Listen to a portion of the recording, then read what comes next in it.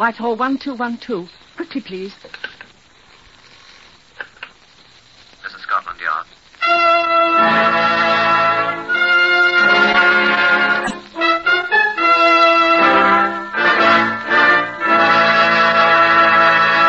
For the first time, Scotland Yard opens its secret files to bring you the authentic, true stories of some of its most baffling cases.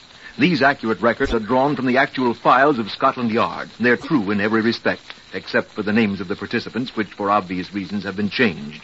Research on this exclusive series has been done by Percy Hoskins, chief crime reporter of the London Daily Express. The stories for radio are written and directed by Willis Cooper. Some of the participants: Donald Rhodes, chief security officer of Heathrow Airport and a former Scotland Yard man. It was a considerable responsibility.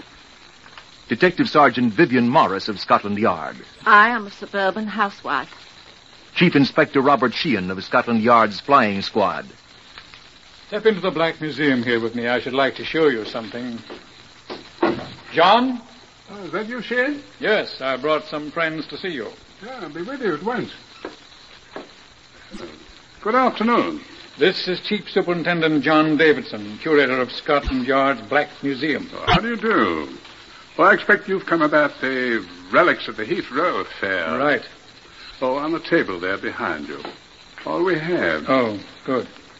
Yes, this one I recognize. Iron bar used by criminals in Heathrow affair. Some of my hair's still sticking to it. Yeah, some of your blood, too, Bob. Makes my head ache yet.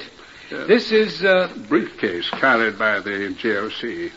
And here, alterable license plate used by the GOC gang. You see, it reads GMU 436.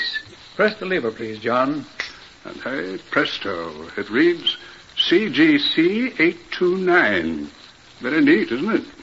You, of course, don't have the most important souvenir at all here, John. What's that? The £500,000 sterling. I think that I should tell you a little about our flying squad. It consists of a large number of motor cars, all wireless equipped, all very fast, and all kept constantly in superb condition. The flying squad is on duty 24 hours a day, a highly mobile force, available on extremely short notice at any point in the entire London area. The members of the flying squad are hand-picked, and they're very unusual men. These three are typical. This is Detective Sergeant Nobby Clark of the flying squad. Yes, sir. I was one of Lord Louis' commandos. I was at Narvik. Oh, yes, and at Dieppe. Former leading petty officer Dusty Miller of HMS Phoebe. I am 29 years old. I am 6'2" and I weigh 14 stone 8. I was welterweight champion of my ship, the light cruiser Phoebe. Detective Sergeant Ray Lawton, a Canadian. I'm about the only policeman you ever heard of who was once a lion tamer in a circus.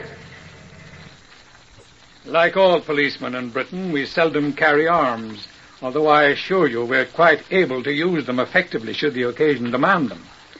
British policemen rely on the weapons provided by nature, augmented occasionally, of course, by the issue of stout truncheons or rubber cautions, which I understand the Americans call blackjacks, and which are wondrously effective. Our job, you see, is not to shoot criminals, but to bring them to justice, or, if possible, to prevent their depredations. We find our methods rather effective. Well, in June 1948, the great new London airport, London had long since outgrown the famous old Croydon Aerodrome, was operating at capacity, although it was still far from completion. My old friend Donald Rhodes, a veteran Scotland Yard man who was chief security officer at Heathrow, came to call on me at the yard. Can't stay away from the old home place, can you, Donald? I asked. I always know where to come for help, Bob. What's the matter? You know the GOC? General officer commanding what? Ancient and honorable brigade of robbers. Oh, Moriarty? Moriarty, Townsend, Inge, Hughes, West, Simmons. Brown, Bennett, dozens of names. Yes, I know him. Or know of him, I should say. Big operator. Biggest. Well, his recce people have been looking us over. What's he after? A nice new airplane for himself? Gold. At Heathrow? We transship thousands of pounds in gold, you know. International affairs. Planes fly in dripping with the stuff. Leave it overnight with us and... Leave it lying about? We keep it as short a time as possible in our bonded warehouse under guard. Strongest safes in the country. Guarded, of course. Try and get past them. Much gold? Plane load at a time.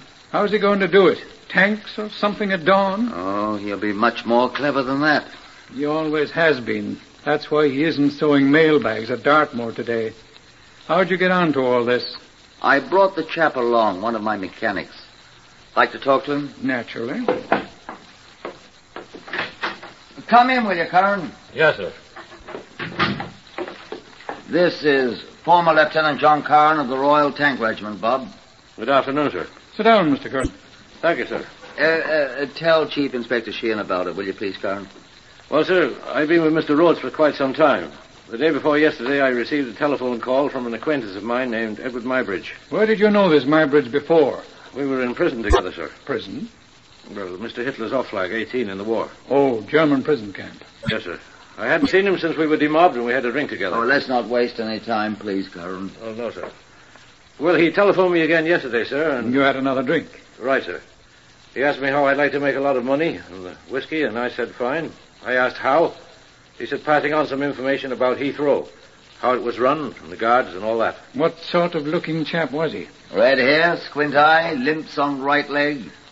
Sound familiar to you, Bob? Not as what you call him, Curran. Edward Mybridge, sir? His name's Ginger Johnson in our books. Unmistakable. He's not a nice fella at all, Curran. I found that out, sir. Oh? He warned me to say nothing to anyone about our conversation or he'd have to take steps. I remembered what he did to a German prison guard the day we were released, sir. What? Cut his head off with a mess knife. A very hard character indeed, this Edward Mybridge, alias Ginger Johnson. An old Borstal boy. He had served honorably in the army, but had returned to his old ways immediately upon demobilization. He was well known to us as one of the GOC's most useful lieutenants. This GOC, a man of great mental attainments, we knew for the leader of one of the most desperate gangs of lawbreakers in all our experience. A genuine storybook mastermind. He had for many years operated like a real general officer, commanding, maintaining a small staff of rough and ready assistants like Mybridge, and recruiting his actual operatives, his army, for specific jobs as he needed them. Scotland Yard had never been able to lay a finger on him, although he was quite well known to us under a variety of names and ostensible professions. It was obvious that this was to be no small undertaking. He needed to be watched, and thoroughly, and beginning at once. I telegraphed a chief inspector I remembered in a Scottish town not far from Perth, and he reported to me at Scotland Yard the next day. I finished my briefing on what he had to do for us. Oh, I'll recognize him all right, sir. You've a lot of pictures of him. I wish we had him. I'm not to arrest him, sir. You'll not have a chance. He's a most law-abiding man. Now, he's never seen you in his life, and you understand I don't want him to see you. Okay, sir. I'll want to know everywhere he goes, everyone he talks to. Aye, sir. Don't telephone in. Stay with him till you see him home in the evening. Then come in and report. Okay, sir. And good luck. You'll need it. I'm a very ordinary-looking man, sir. He'll never see me. Chief Inspector Ross was back in my office in 2 hours. Well? I was standing on the corner, sir, waiting for the bus with him. And just as it stopped, he turned to me and said, "It's all right, Chief Inspector Andrew Ross. You can go back to Perthshire. I'm just going to my bank this time." A detective constable we imported from Leeds who looked like a clergyman was addressed pityingly by name by the GOC, who trod on our man's toes. The language he employed was quite unclerical. The law, of course, does not permit tapping a suspected man's telephone, so we were forced to continue to try to trail him to find out precisely what he was doing. But infallibly he recognized our people. Rhodes kept hounding us. He couldn't organize his plans to defend the airport until he knew more of the GOC's probable intentions, and the man outwitted us at every turn. There came a morning 10 days or so later when I saw Vivian Morris, one of our women detective sergeants, pass my open door. "Oh, Sergeant," I called. Good morning, sir. Come in here a moment, will you? Yes, sir? Vivian, Yes, sir. you're a very pretty girl. Why, thank you, sir. Have you ever followed a man?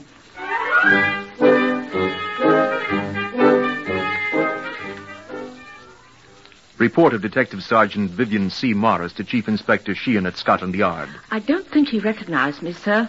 You look like a young suburban mother, Vivian. I am. Got 2 girls. I shall send them each a hair ribbon. What happened? I got on his bus 1 street after him. There was no seat. I spotted him at once. He was staring about the bus, looking for one of us. And we were not there. All at once, he leaped to his feet and offered me his seat. The very mirror of politeness. Yes. Then he rushed to the door, leered at a perfectly innocent man in a Homburg hat, and leapt off the bus almost before it had stopped. I couldn't follow, of course. Naturally. But tomorrow is another day. Report of Detective Sergeant Morris the second day. Yes, sir. He stayed on the bus this time. I had my knitting with me. I'm doing a pair of tartan stockings for Sheila for her birthday. He didn't pay the slightest attention to me. He got off at Waterloo Station with most of the others on the bus, including myself. He went into a small tobacconist shop. Here's the address, sir. Thank you. He was wearing a dark blue coat, a bowler hat, and carried a small briefcase. I went into a Lions Corner house, you know the one, sir, where I could watch the door of the tobacconist. I had 3 buns and 3 cups of coffee before he came out again, this time wearing a brown tweed suit and hat and without the briefcase. He looked about him sharply and hailed a taxicab, and they drove off. The number of the taxicab was EBC 414. Thank you, Sergeant. Most well done. Would you just shove me the telephone, please? Thank you. There's an urgent telephone call waiting for you, sir. Who is it? Inspector Green of Traffic, sir. What does he want? He said it's quite important, sir. All right, put him on. Yes, Green? Green here, Shane. See, I hear you're interested in Ginger Johnson. What about him? He's dead. I refuse to burst into tears. He was apparently struck by a motor car. Where? On the Great West Road near the new Heathrow airport. Oh, was he killed instantly? Well, he lived only a few minutes after we picked him up. Well, he's out of our hair. Oh, did he say anything? Just a sec. What must he said? He's a joker. Oh, say perhaps you know what he was talking about. What'd he say? He said, tell Karen not to drink the tea. It's poisoned. Sounds quite Max Romerish, doesn't it? You're sure he said tell Curran? Did he say Karen? Yeah, that's right, Karen. See, I don't know any Karen. Quite all right, old boy. I do. Oh, thank you very much.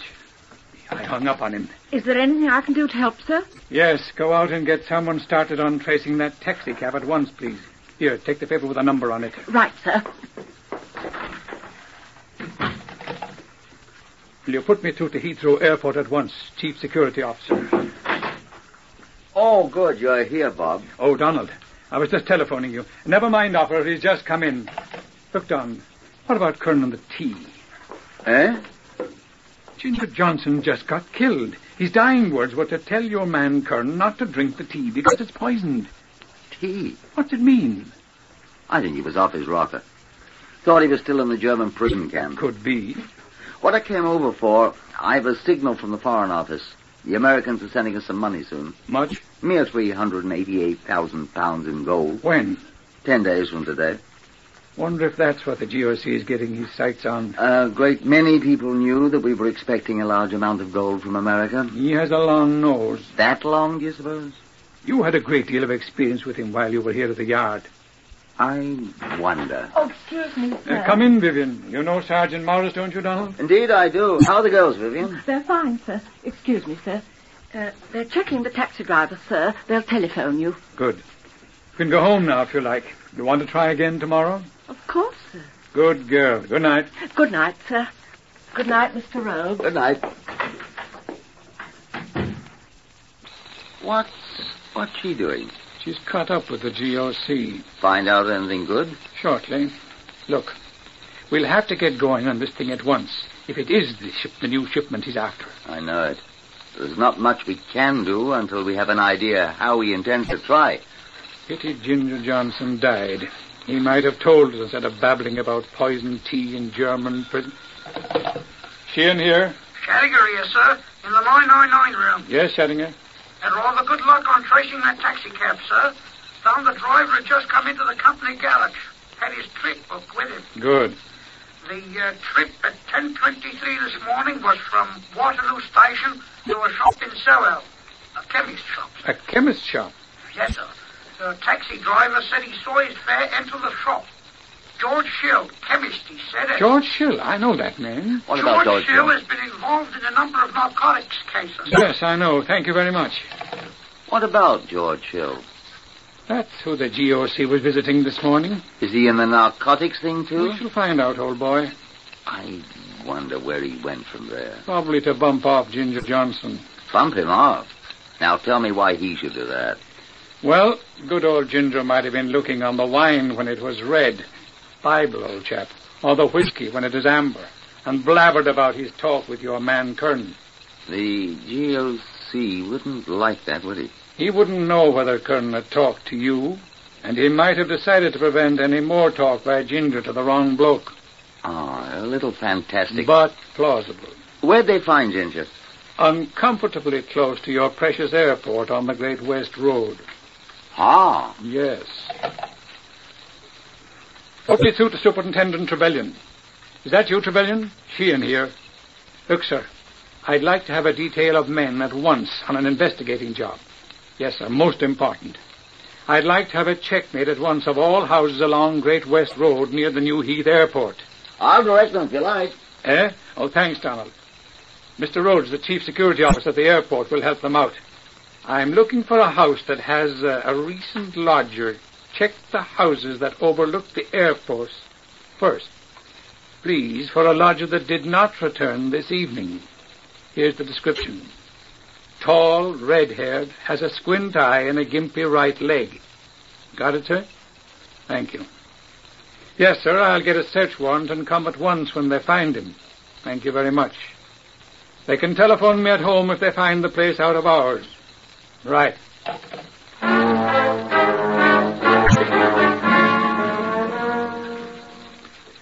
A few minutes after midnight, I was awakened by a telephone call from one of the men of Superintendent Trevelyan's squad. After some difficulty in obtaining a search warrant at that time of night, I proceeded to the house in which he had telephoned. The house was almost directly across the road from the main gate of the airport. Donald Rhodes, who was awaiting my arrival, accompanied me upstairs to the former lodger's room, which provided an excellent view of the airport from its single window. The householder turned on the lights and left us. The room was quite neat. There's a chair by the window. Yes. Turned towards the window. Cushion's rumpled quite a bit. Somebody's been sitting on it a lot. Here's an officer's musette bag in the closet. Have a look. That's his, all right. See? E. Mybridge, Lieutenant, King's Royal Rifle Corps. Good regiment. He was a good soldier, I expect. Here's a drawer on the table. Ah. What? E. Lights, Wetzler. Good pair of glasses, these. German officers. 10x30. He was spying. That's this. What's this? Royal Corps Signals Field Message Pad. For his reports to the GOC, eh?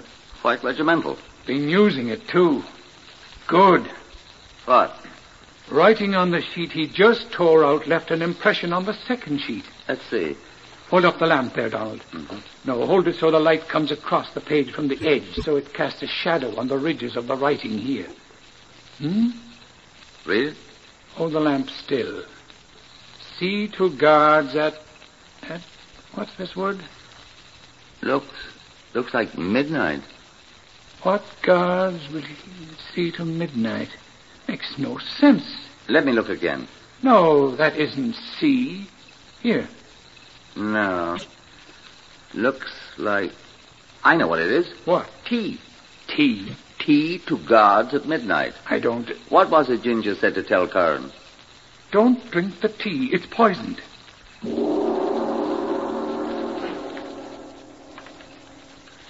It was the custom at that time for a local tea shop to send a man with a tricycle around the airport every night with a huge container of hot tea. It was a familiar sight to everyone on the field, and the sound of his funny little French taxi horn was the signal for everyone to have his tuppence ready for his tin cup of the stuff.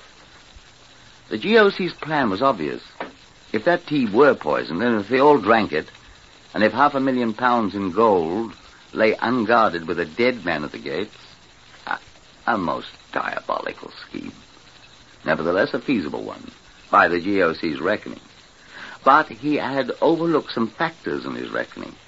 One factor he'd overlooked was a rough, tough man's aversion to poisoning a wartime friend. The other was the flying squad.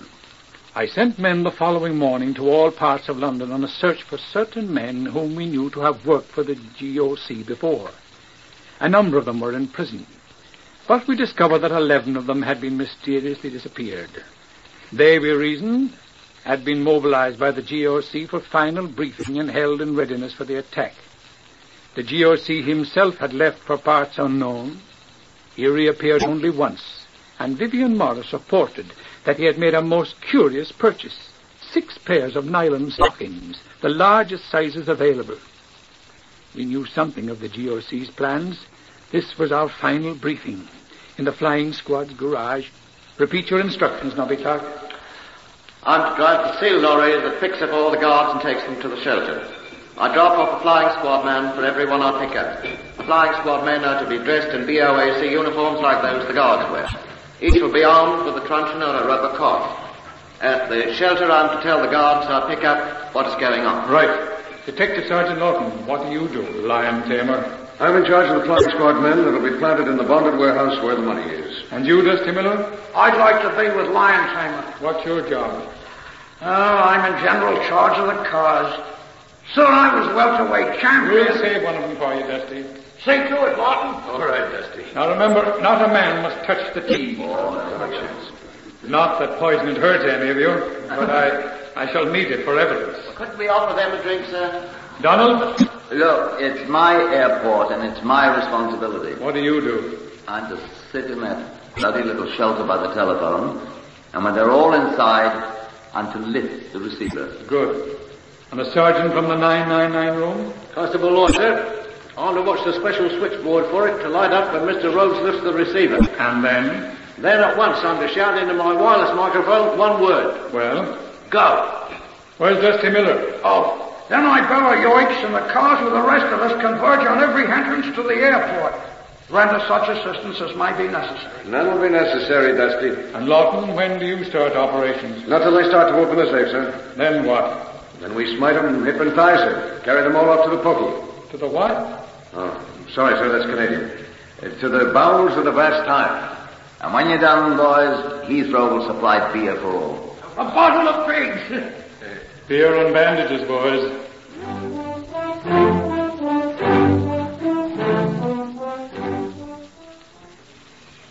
The day came. The airplane from America arrived with the gold. It was transferred under heavy guard to the bonded warehouse. Donald Rhodes supervised that himself. I joined the guard at the gatehouse of the airport about 11 that evening. It was very quiet. That'll be Clark, taking our men around and picking up the regular guards. Very lonely and very quiet. Maybe they'll not come, I thought. I borrowed a cigarette from the gate guard, but I crushed it out. They mustn't know there's anybody here besides you, I told him. That's right, sir. Squidge down on the floor. I waited. That was Nobby, taking the regular guards to the shed. Who's that? I get it, sir. Yes? Clark here. Tell Mr. Sheehan I've picked up all the guards and our people are waiting. Yes, it was... I heard him. Yeah, just in time, sir. Here comes the tea. The man with the tricycle came up and stopped. Hello, Herbert. Hello, James. I was going to be late. I've come. Eh? Got your tin cup? Here. Some guard or somebody stopped me down the road a bit and demanded what I was doing. Made me open up the tea and let him look at it. Got all cold, I'm afraid, him staring at it. All right, tuppence, please. Right. Go on in. The guard brought in the tea, which we set on the floor to keep as evidence. The driver came back with the empty container and went on about his business. The guard and I crouched on the floor of the little hut, waiting. Only the sound of a belated airplane or two broke the silence. It was half an hour later when we heard the sound of a lorry. I crawled under the table. The guard lay back in his chair, motionless. The lorry stopped at the gate and a man got out. He looked in our window. Here's one of them now. I stood up cautiously. The lorry moved straight to the bonded warehouse and stopped. We heard them at the door. We kept quiet in the dim light. The door opened. I watched through a crack in the shelter door. My hand on the telephone to the 999 room. We sat in our cars, motors running, hidden at the road junctions all around the airport. My eyes began to hurt, watching that switchboard. I said to the guards in the shed, now mind you, not a sound. I could see the shadowy figures clustering about the door to the bonded warehouse. A man whispered in my ear. What have they got on their heads? They look like ruddy elephants. They had women's stockings on for masks. They sure looked weird with their legs hanging down over their faces. I hope the GOC is with them, I thought. The last one entered. I picked up the receiver. There it is. Go, you sods, go. Come on, the flying squad!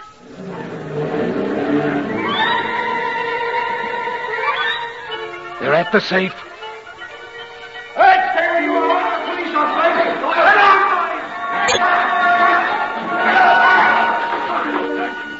I saw a man running towards me. He tore the stocking from his head and I leaped out the door at him. Stop! Stop, I yelled, stop! I'm Inspector Shea.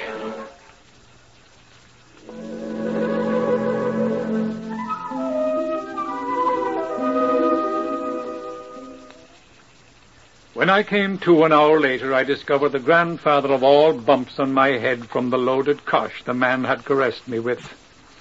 My men of the flying squad stood about, many of them bandaged to the eyes, but all happily quaffing beer. We totted up the score, 11 prisoners, including the one who had struck me and whom the gate guard had taken care of.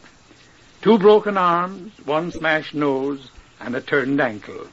A pile of heavy koshes and short iron bars the robbers had carried. And the 388,000 pounds still untouched. The prisoners bore a large variety of contusions, black eyes and broken heads.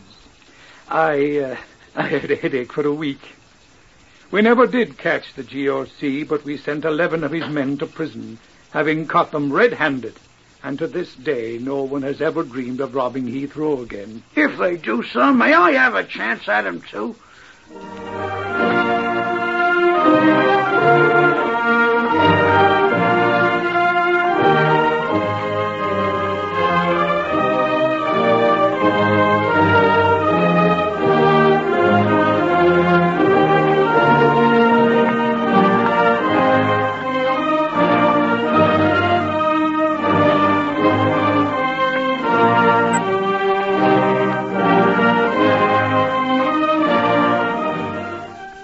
You have heard another true story from the files of Scotland Yard. Only the names were, for obvious reasons, changed. Research for Whitehall 1212 is done by Percy Hoskins of the London Daily Express. The stories for radio are written and directed by Willis Cooper.